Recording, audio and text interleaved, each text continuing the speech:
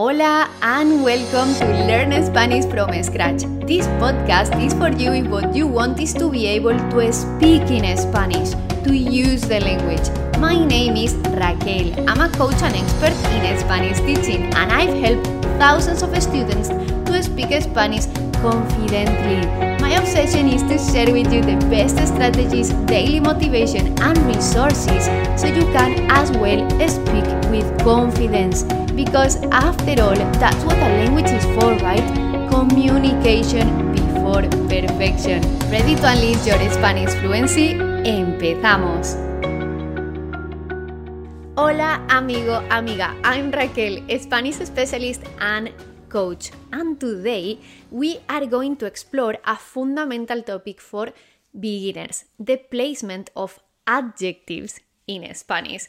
And stay until the end because you are going to discover very important key strategies to know when to place an adjective before or after the noun. This episode is a gem, and I'm not saying it because this is my podcast, okay? So listen until the end. Let's get started. So, let's talk about the first big, huge difference between adjectives in English and adjectives in Spanish. Please keep in mind we are only talking about descriptive adjectives, okay? Descriptive adjectives are pretty self-explanatory. They are adjectives that describe a noun, like the colors, for example, right? Colors are descriptive adjectives.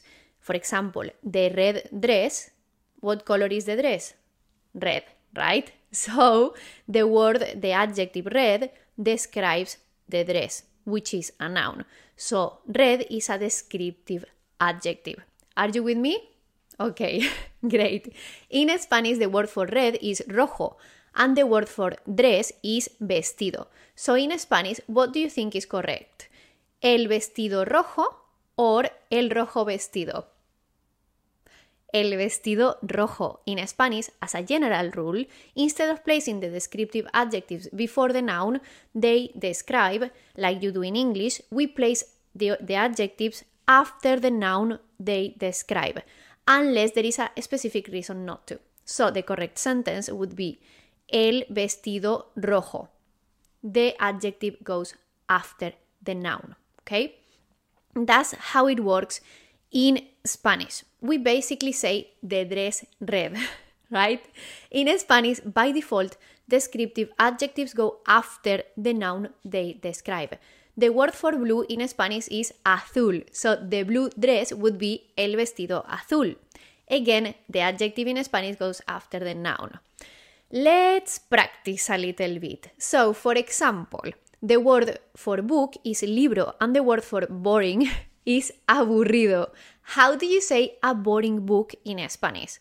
Un libro aburrido. Un libro aburrido. See how we place the adjective aburrido after libro? Okay, next one. The word for film is película, and the word for interesting is interesante. So how do you say an interesting film? Una película interesante. Una película interesante. Well done. See how we place the adjective interesante after the noun película? Whereas in English, we say an interesting film. In Spanish is the other way round. Una película interesante. Now, I remind you that this only applies to descriptive adjectives. But watch out because there are some interesting exceptions. To understand these exceptions, we are going to divide descriptive adjectives between restrictive and non-restrictive adjectives. Restrictive adjectives go after the noun, as we have learned, and non-restrictive adjectives come before. Most descriptive adjectives are restrictive adjectives. That's why I said that as a general rule, adjectives go after the noun. But let's understand the logic behind this. When a descriptive adjective is restrictive, it's telling us more about the type of noun the speaker is talking about. The speaker is talking about. Said another way, when a descriptive adjective restricts the story to a certain type of noun, it is restrictive. For example, Marta buys a blue car. In Spanish, we would say Marta compra un coche azul. The word azul goes after the noun coche, okay? Because it tells us more about the type of car that Marta buys.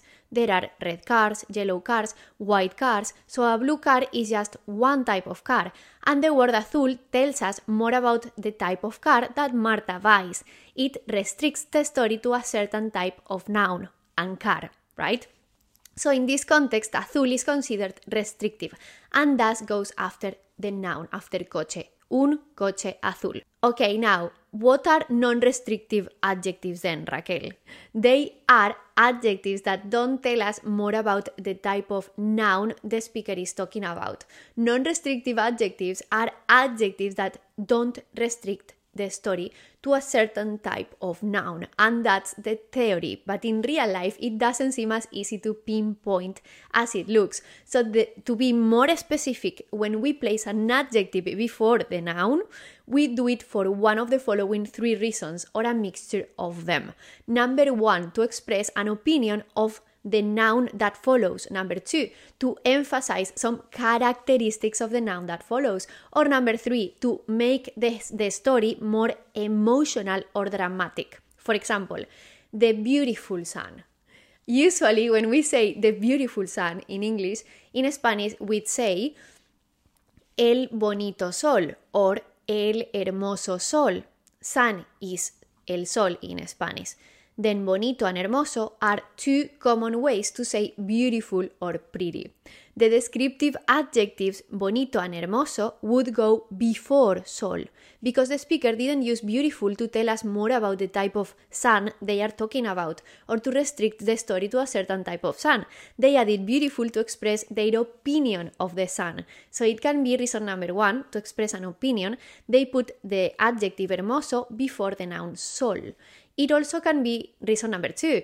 The speaker is emphasizing that the sun is beautiful, right? And it also can be reason number 3, because perhaps the speaker added beautiful to make the story more dramatic or emotional. So in this case, it could be all 3 reasons, okay? To express an opinion, to emphasize the sun's beauty, and to make the story, or what I'm saying, more emotional or dramatic. And it often works like that with non-restrictive adjectives. Perfecto. So, one last example to compare restrictive and non-restrictive adjectives. For example, let's take the sentence, my young friend. In Spanish, it can be mi joven amigo or mi amigo joven. What's the difference? With joven before amigo, it implies more that the speaker is talking about their friend who is young, and they might be emphasizing that he is young and naive, for example. But with joven after the noun, it implies more that the speaker is talking about their young friend as opposed to their older friends. See? In the sentence, mi joven amigo, the speaker expresses an opinion. The emphasis is on a characteristic of their friend and makes the story maybe more emotional or dramatic. Joven is non-restrictive here, which is why it goes before the noun, mi joven amigo.